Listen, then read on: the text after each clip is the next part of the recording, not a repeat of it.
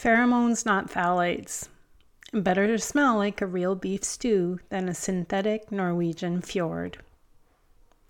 Years ago, the chemical world was abuzz with the newly discovered smell-neutralizing attributes of a chemical known as beta-cyclodextrin.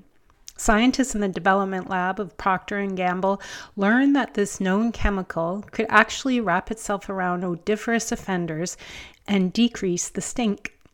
They thought they had a winner on their hands. The problem was nobody wanted to buy it. Apparently, no smell isn't as good as synthetic smell for the consumer. So Procter & Gamble inserted synthetic fragrances into their product and called it Febreze.